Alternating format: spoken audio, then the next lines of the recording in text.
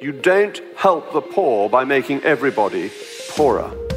The media has a frame, and the frame is Israel is the oppressor and the Palestinians are the oppressed. I shouldn't be forced to acknowledge my privilege unless I desire for that to be part of my interaction with somebody else. What I know to be true and what all of my fellow Gen Z know to be true is that this is the most talented generation yet. With respect to every indicia of disadvantage, there is still a racial hierarchy. And though I am, of course, an Anglo, I'm certainly not a Saxon.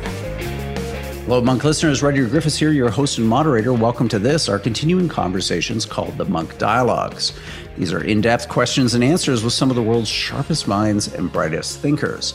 On each Munk Dialogue, we go deep into the big issues that are driving the public conversation and shaping our collective future. Amid years of decline in news ad revenue and a rapidly changing media landscape, the Canadian government introduced Bill C-18, the Online News Act. This controversial piece of legislation required Google and Meta, the company behind Facebook and Instagram, to pay Canadian news outlets for linking their content to and on these social media sites. Meta ultimately responded by blocking all Canadian news content on Facebook and Instagram, a ban that remains in place as of today. Google, instead, in the end, agreed to pay approximately $100 million annually, indexed to inflation, to be exempted from the act. So what do these big decisions that we've seen in the last few weeks mean for the future of news in Canada? Let's find out by talking to our Munk Dialogue guest, Michael Geist. He's been a close student of the legislation and one of its fiercest critics. He's also a leading expert in technology law. He holds the research chair in internet and e-commerce at the University of Ottawa.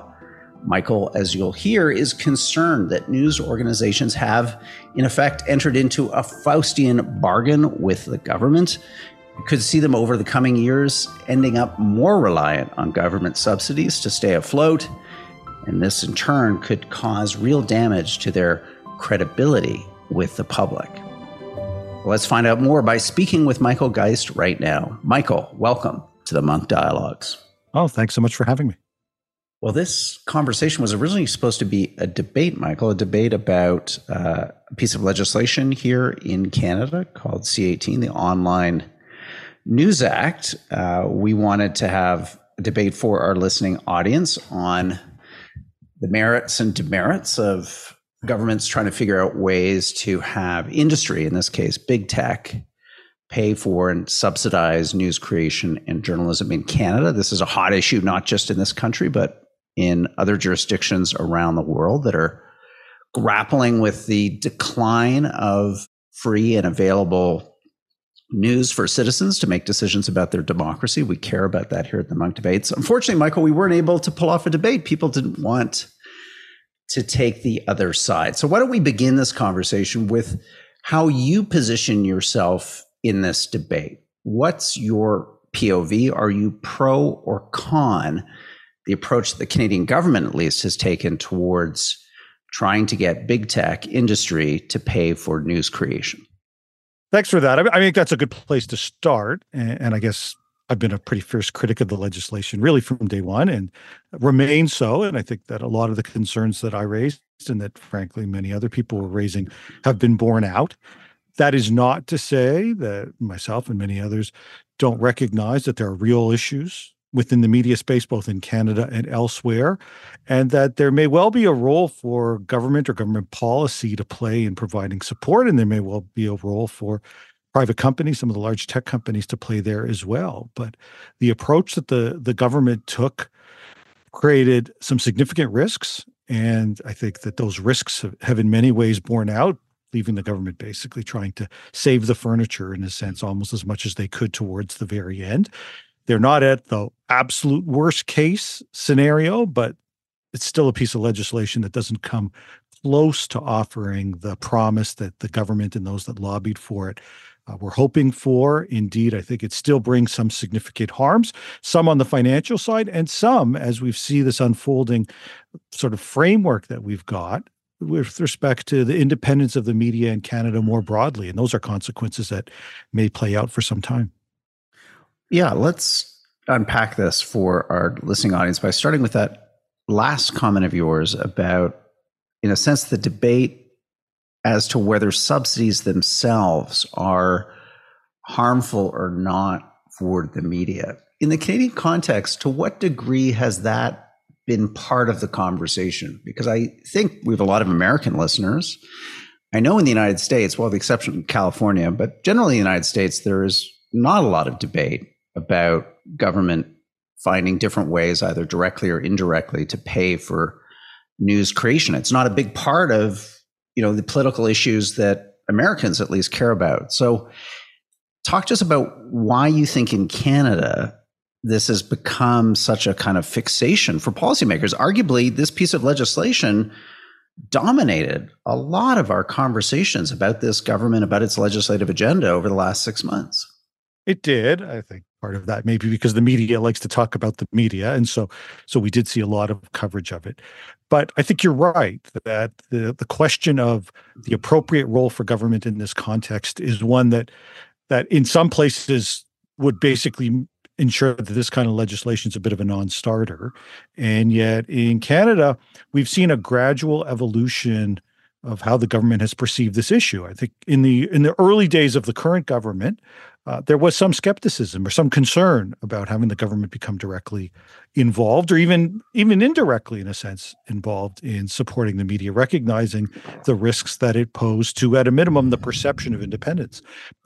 As the situation worsened amongst certain entities, and I think governments, or at least politicians, began to see the potential consequence of losing some of what they saw as mechanisms to communicate with constituents, with would-be supporters, I think they began to become concerned. And so we started off with just some funding through what's known as the Local Journalism Initiative. That was at least a little bit arm's length, where it was funding actual journalism rather than entities, that then expanded into a much larger program into the hundreds of millions of dollars with the labor journalism tax credit, providing at the time about 25% of the costs of journalists for what's known as qualified Canadian journalism organizations. So it was largely in the print and some digital, but not for broadcasters. It was worth a little under $14,000 per journalist. And once you did that, it was pretty clear government was pretty directly involved. And then we moved on to C-18 with this notion that big tech could be made to pay for the news as well, largely because they were linking to the news. It wasn't on the basis of making full text copies or anything like that. It was simply linking to them. In the case of Meta, Facebook or Instagram, their users, often the publishers, posting links to the articles that would drive traffic back to the original publisher. And the argument was that somehow those platforms ought to be paying for that. In the case of Google, as part of search results, or the Google News Service, again, links that would drive traffic, and they ought to pay there.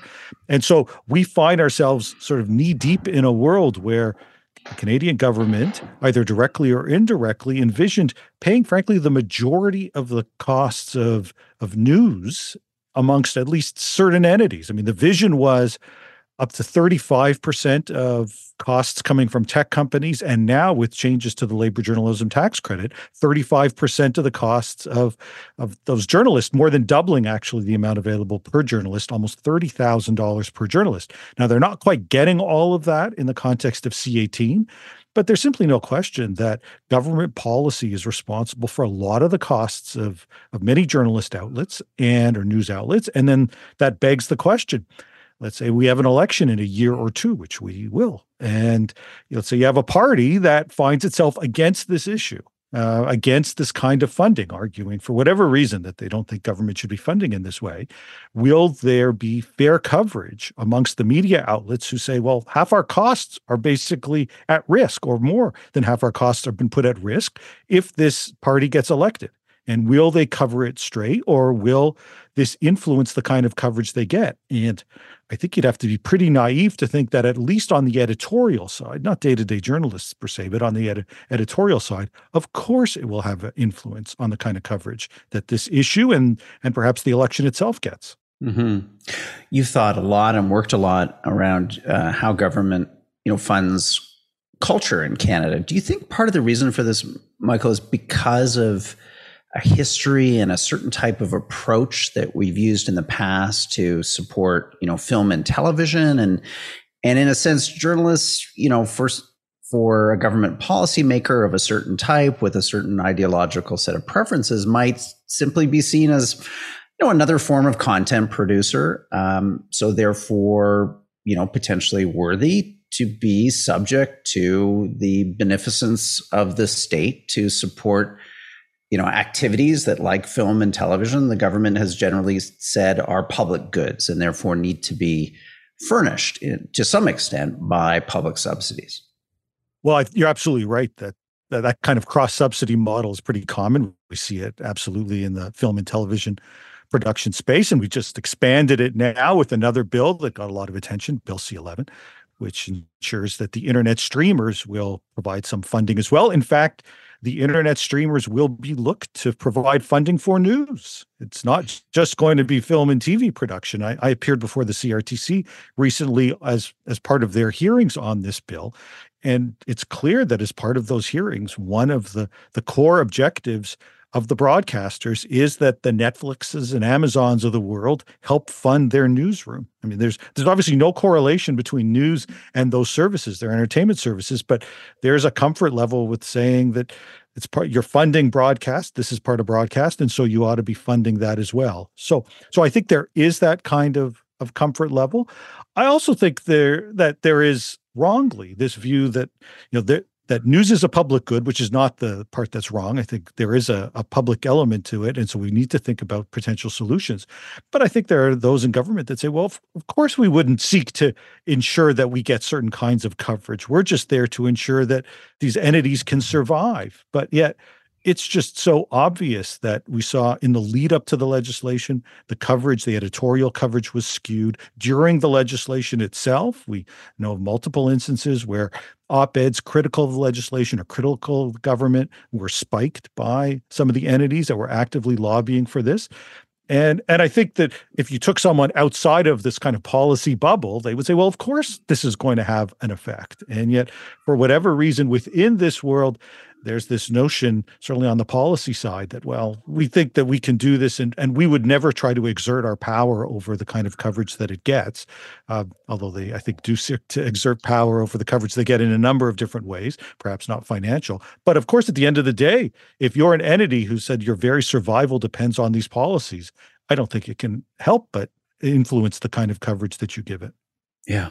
Yeah, it's remarkable to think. And I mean, if you add up potentially, not for all outlets, but some digital news outlets, the existing direct government subsidies, plus now the Google subsidies, it could equal half of all costs related to news production on a per employee basis. So that, that doesn't include, I presume, accountants and lawyers and executives, but it's still for these large companies. So for our American listeners, there's a large company called Postmedia that's really kind of struggled financially now for years. This is potentially a public subsidy to a private corporation in, I don't know, the millions of dollars per year.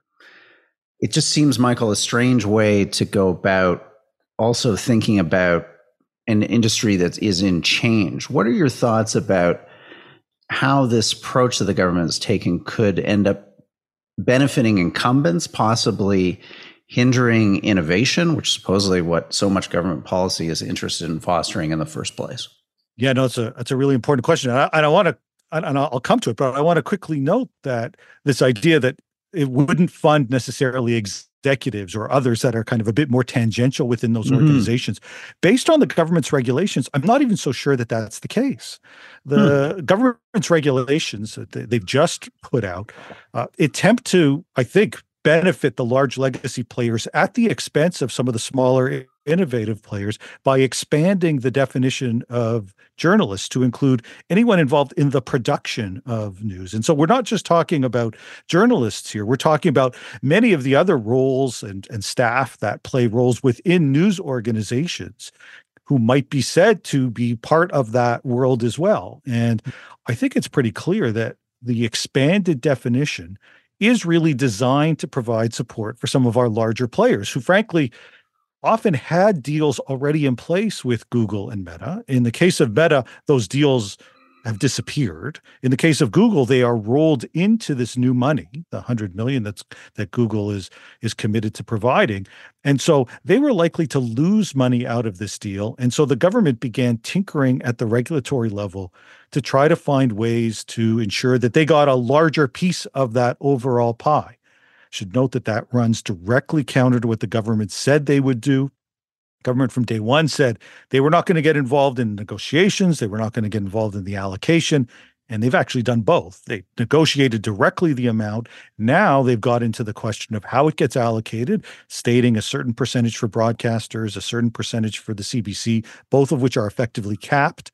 The rest go to the traditional print and digital. And even within that world, they've created certain regs that are likely to favor the larger players over some of the smaller and innovative players. And actually, even some of the smaller players who, ironically, were a big part of the conversation while this bill was making it through the legislative process. How do you ensure some of these small players get money?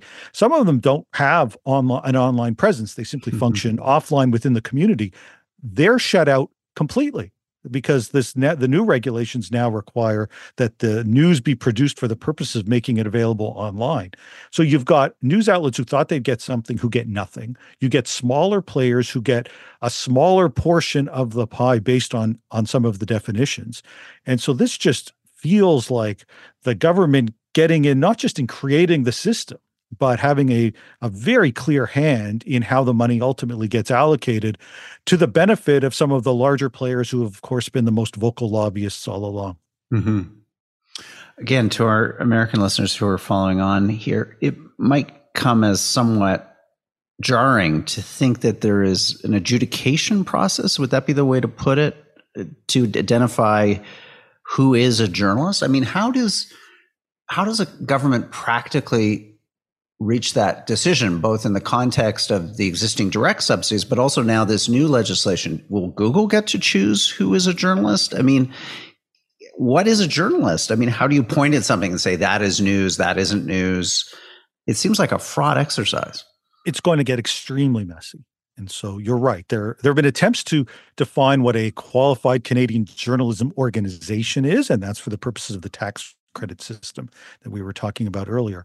For these purposes, it's going to be fascinating to see how this plays out over the coming months. But essentially, Google knows what their obligation is. They've got to pay the $100 million, and basically that's it. You know, the minister has talked about some of the other kind of non-monetary type compensation, but the regs make it clear that that is not strictly required. The way it works is that in order to be exempted from final offer arbitration, which was kind of the hammer that existed within the legislation quite literally now adds within the regulation a provision that says if you just happen to be the largest search engine with the most amount of advertising in Canada, if you pay $100 million, the CRTC will exempt you. I mean, it's literally to that level of specificity. It's a one company regulation. And Google will pay that money. The fight will in many ways exist amongst the various entities to determine how all of this gets doled out. And we know that there'll be about $5 to $6 million at a minimum that's taken off the top for administrative costs. So it's not really the full $100 million. We know, of course, as well that the about $20 million that Meta was paying is gone. Most believe that Google was paying at least double that in the $40 to $50 million, and that kind of gets rolled into the $100 million. So we're not actually talking about that much new money relative to the size of the entire Canadian news sphere. And with that $100 million, we know 7% for the CBC, or up to 7% for the CBC, up to 30% for the broadcasters. They will fight that out. And the rest going to print and digital. And they will, internally, one would think, fight it out to determine how broad is that definition. And they will, and I think most entities will take as aggressive an approach as they can to say that here's all the staff that we have. Now, of course, it's a finite pot. And so the more people you have within that pot, the less you get per person. And the incentive for each entity will be to count as many people along the way and saying they're all part of the production of news so that they get a larger piece of that pie. Google will basically be, listen, here's the check, you go figure it out. And they'll negotiate some of these issues, and Google will still, of course, be subject to some of the other rules within the legislation. But it will get, I think, quite messy. And there'll even be a fight over who gets to do the negotiating. because the way the regulations are set up is that Google has to negotiate a deal, but it doesn't say with who. It doesn't say who's going to actually form this sense of collective or fund. And one could well imagine a fight for, if there's 5 or 6 million, or perhaps even more on the administrative cost side, one could well imagine the news side, the broadcast side, perhaps some other entities, all vying to become the entity that ultimately represents the sector in these negotiations. But who's to say, Michael, that let's say the Canadian Restaurant Association publishes an online newsletter for its thousands of members? It must have tens of thousands of members across Canada. Who's to say that's not news? I guess what I'm trying to understand is, how do you adjudicate this? How, as you say, doesn't that pie just become sliced into oblivion by everyone and everything that is publishing online, self-declaring, self-identifying as journalists and as news organizations in order to get at this subsidy? Right. Well, the regulations actually do exclude some certain news products, so they would exclude that, for example. So it does speak to general news, so it can't be some of this industry-specific stuff that isn't intended for that broader audience. Even those questions, though, can I think be challenging at times, and we've seen some of that play out in the past. It played out as part of the definitions for a qualified Canadian journalism organization. So you had some entities, one that comes to mind, it's a lot of people like this publication, it's called The Logic, which focuses on the innovation space. It's a pretty innovative entity itself, who've been generally quite vocal in support of this legislation. Whether or not it's truly general interest news or it's more targeted news is, I think, a worthwhile debate. They were able to get the designation and so have been beneficiaries of that. So that tells us that it isn't just general in the way that one might think of it. There can be some specialty there. But if it is so narrowly industry focused, it's likely to fall outside of that. But you're right, there is going to be a bit of a free-for-all as entities seek to ensure that they get something here. And of course, the more that are eligible for this, the less money that is available, on a per journalist basis, and certainly for entities themselves, all in an environment where it's a little under 60 million, let's say, when you factor in the administrative costs, but that's what's being shared amongst all of these various entities. And the deals that existed before were probably in that range already. Maybe a little bit less, but probably not all that far off. And they were going to a smaller number of entities, which, of course, you don't have to be an expert in math to recognize that means there are many, many entities that will end up with less under this system than they were getting before. And that's before we even calculate the harm that this legislation has created in terms of the lost links on Meta. So all the value of those news links are gone, the lost investment in the space, because there have been many that have said, why would I invest in news in Canada when there is this kind of regulatory uncertainty? So I think at the end of the day, it becomes a tremendous own goal, certainly on that news side. And the same, I think, in many respects is true for, let's say, the CBC, who I never quite understood why they would want to be eligible for this. I thought this was a great opportunity for the public broadcaster to distinguish itself, to make a case that it provided value in a world moving towards paywalls, that all Canadians would have non-paywalled access to credible news. And instead, it decided to lump itself in with the commercial space, give up that opportunity to differentiate and make a case for itself for $7 million, less once you include the administrative stuff. I mean, honestly, there's been a lot of concerns about the leadership within the CBC. That strikes me as a fireable offense, to basically have sold your integrity and your reputation on this issue for less than $7 million. Less than 1% of your budget. It's interesting you mentioned paywalls, because I was just listening to you now, I was trying to think, so we're going to subsidize with public funds newspapers, which I think to their credit are funding themselves through subscriptions. But by virtue of subscriptions, I, as the taxpayer who's providing this public subsidy, will not have access to the content that I'm subsidizing.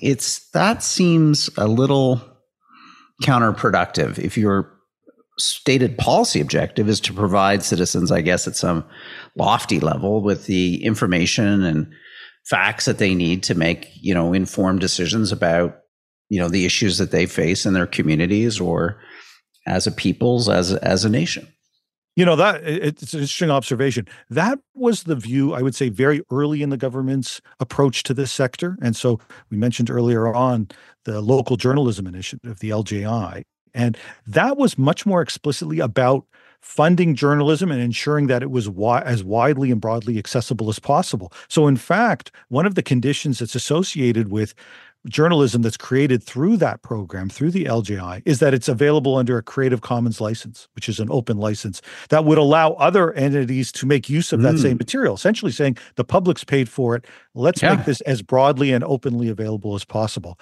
I personally think that the CBC should be adopting exactly the same model and proving its value by making its content as openly and as freely available as possible, including for reuse by others. Although, of course, current leadership has taken a different position. But you're right that for the rest, and certainly in terms of the government's approach more recently with the labor journalism tax credit, in terms of the content that is now going to be funded, or the organizations that will be funded by some of that Google money, there is no guarantee that the public has access. In fact, in many instances, it's quite clear the public does not have access unless they pay for it.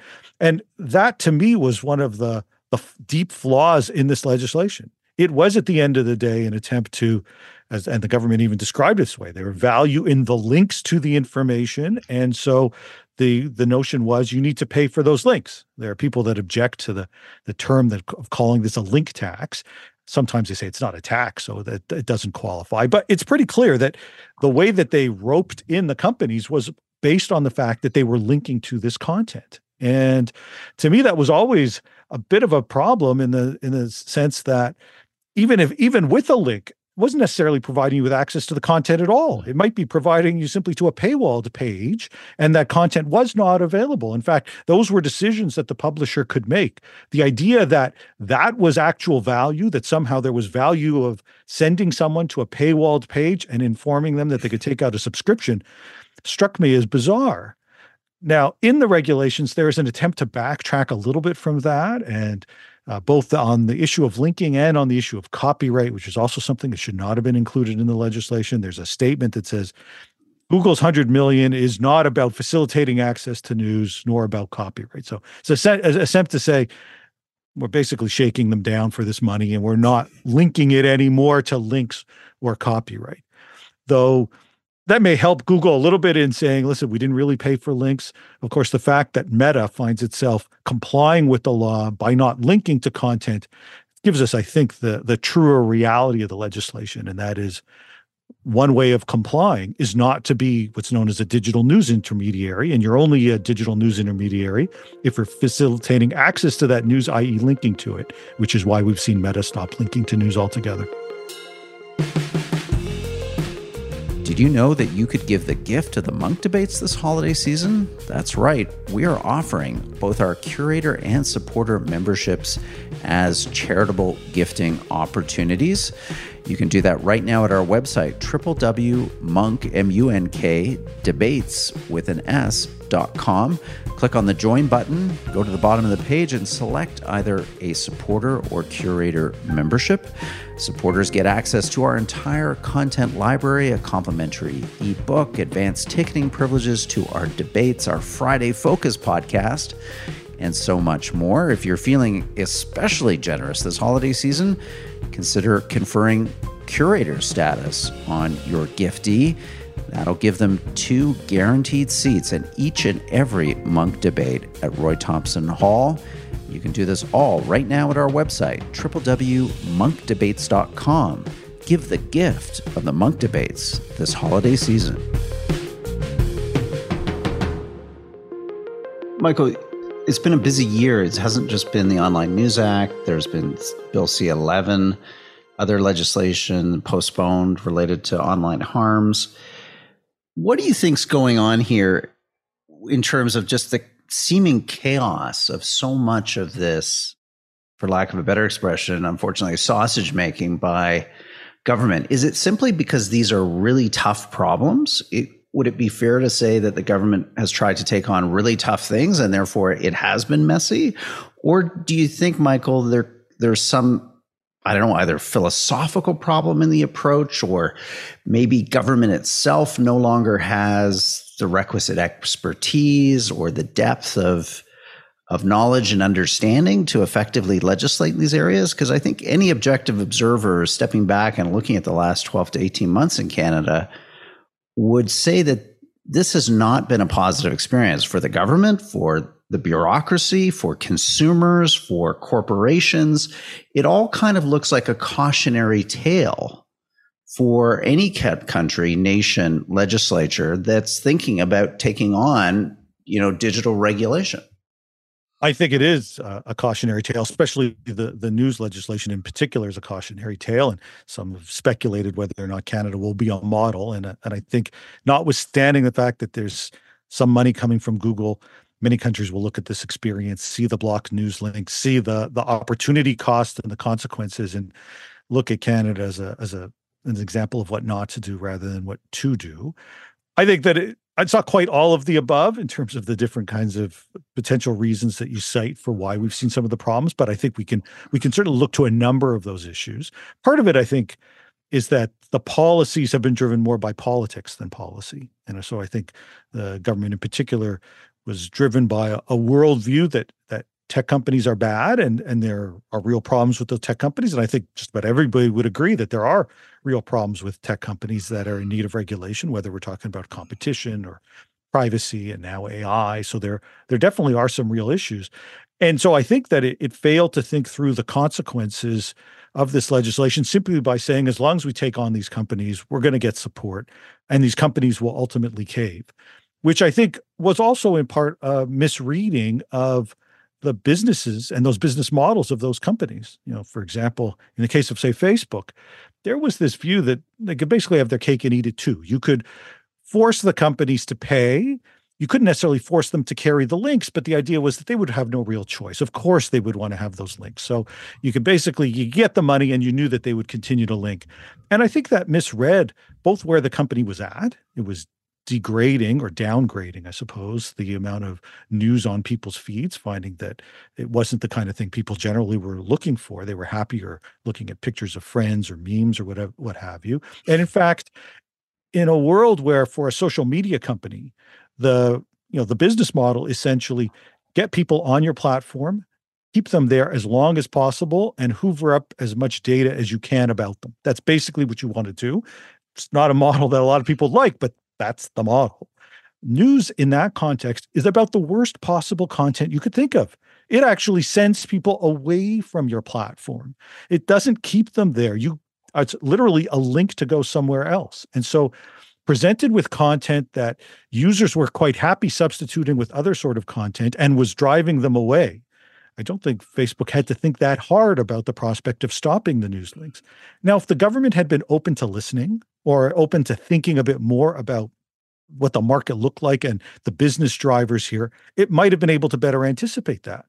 Same is true, I think, with respect to Bill C-11, the streaming bill, where the government again started thinking that this was almost like a policy ATM where you could just do unlimited withdrawals. There's just lots of cash there available with no consequence, as if companies that consider different markets to enter into for their streaming services would take a look at potentially millions or tens of millions in additional costs and sort of just shrug their shoulders and say, well, sure, I'll just pay that.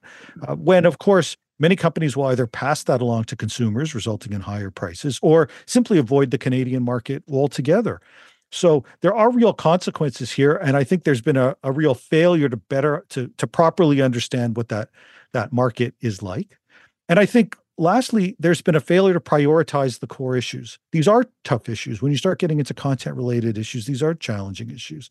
And it seems to me that we would have been far better off prioritizing competition, better off prioritizing privacy and data governance as the top issues. And once you start dealing with that, then you can say, okay, what remaining problems do we have with some of these other issues? Instead, it's in certain respects, they sought to profit off of the use of our information, right? It wasn't a matter of stopping the misuse of how our data gets used. It was, okay, they're going to misuse our data and make a lot of money doing that. Let's see if we can capture some of that money back, whether through a digital services tax or through mandated payments in C11 and C18.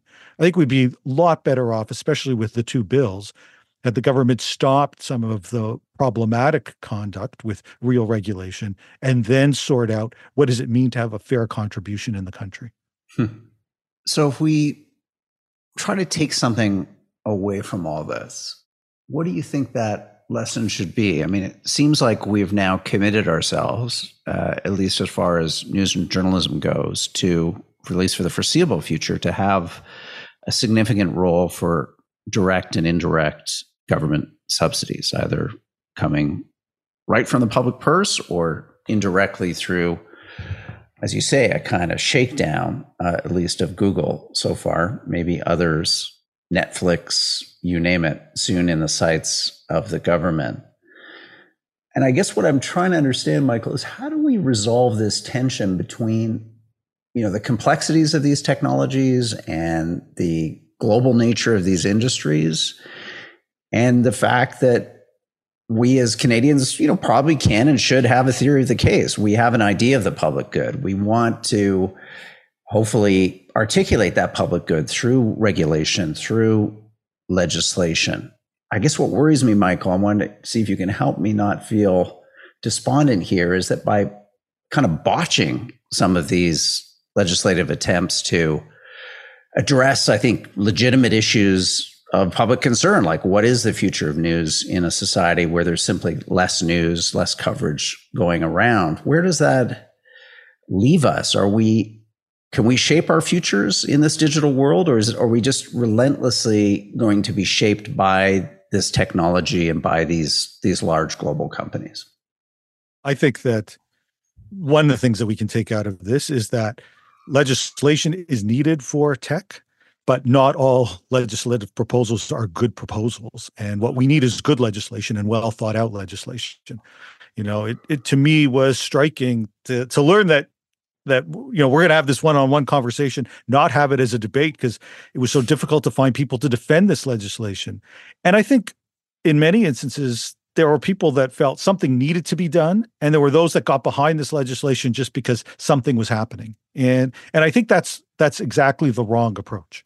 I think that we need to do smart regulation here. I think that we need to look at what other jurisdictions in many instances are doing. Of course, we did that in Australia, and I think didn't draw some of the right responses or the right lessons from a market that's pretty different, that's dominated by Rupert Murdoch, that is likely to see Facebook or Meta exit the market fairly soon as they decrease the amount of news more broadly on their platform. So I think we drew some of the wrong lessons there.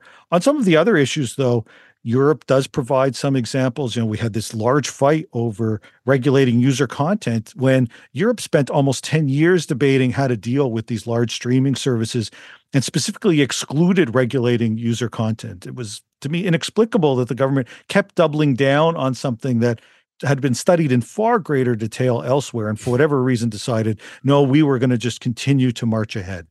So I think it would be unfortunate, and I think it would be dangerous, quite frankly, if the lesson we took out of this is that the government ought to stay out of the role of regulating digital companies altogether. Clearly, there is a need to do so. I think we have better examples elsewhere.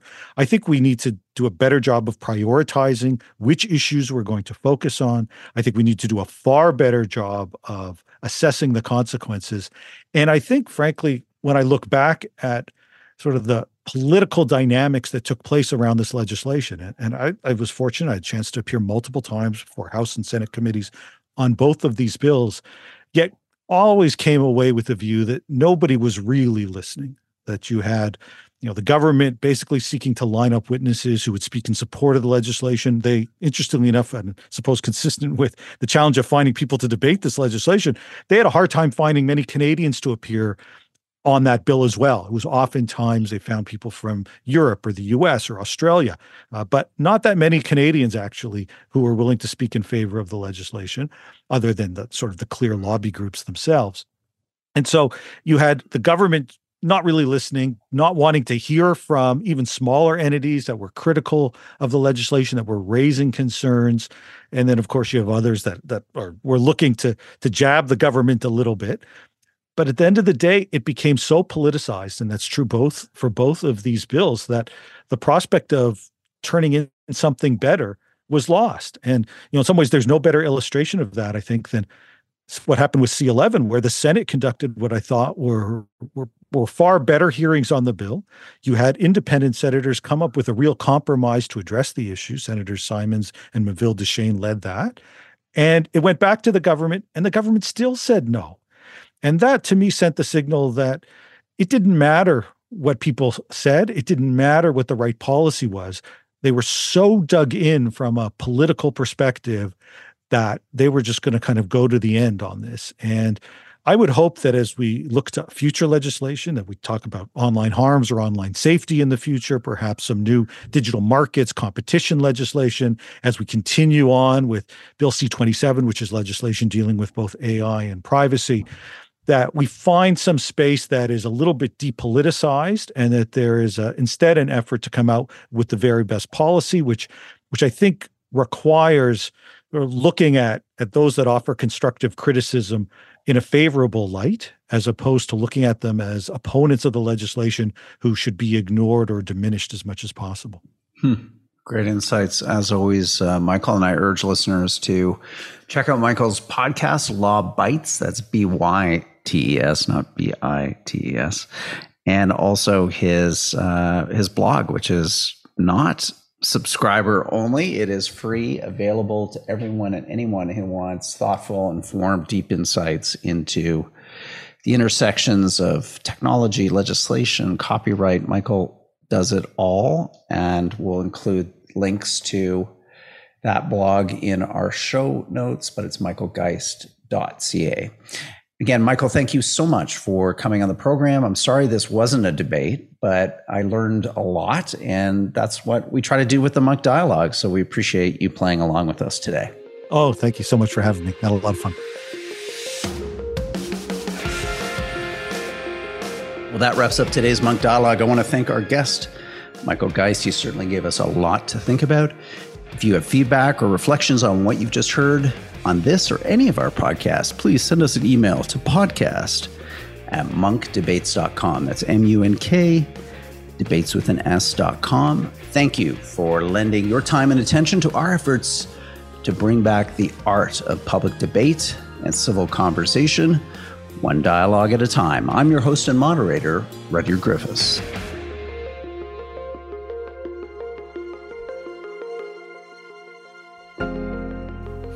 The Munk Debates are a project of the Aurea and Peter and Melanie Munk Charitable Foundations. Rudyard Griffiths and Ricky Gurwitz are the producers. Be sure to download and subscribe wherever you get your podcasts. And if you like us, feel free to give us a 5-star rating. Thank you again for listening.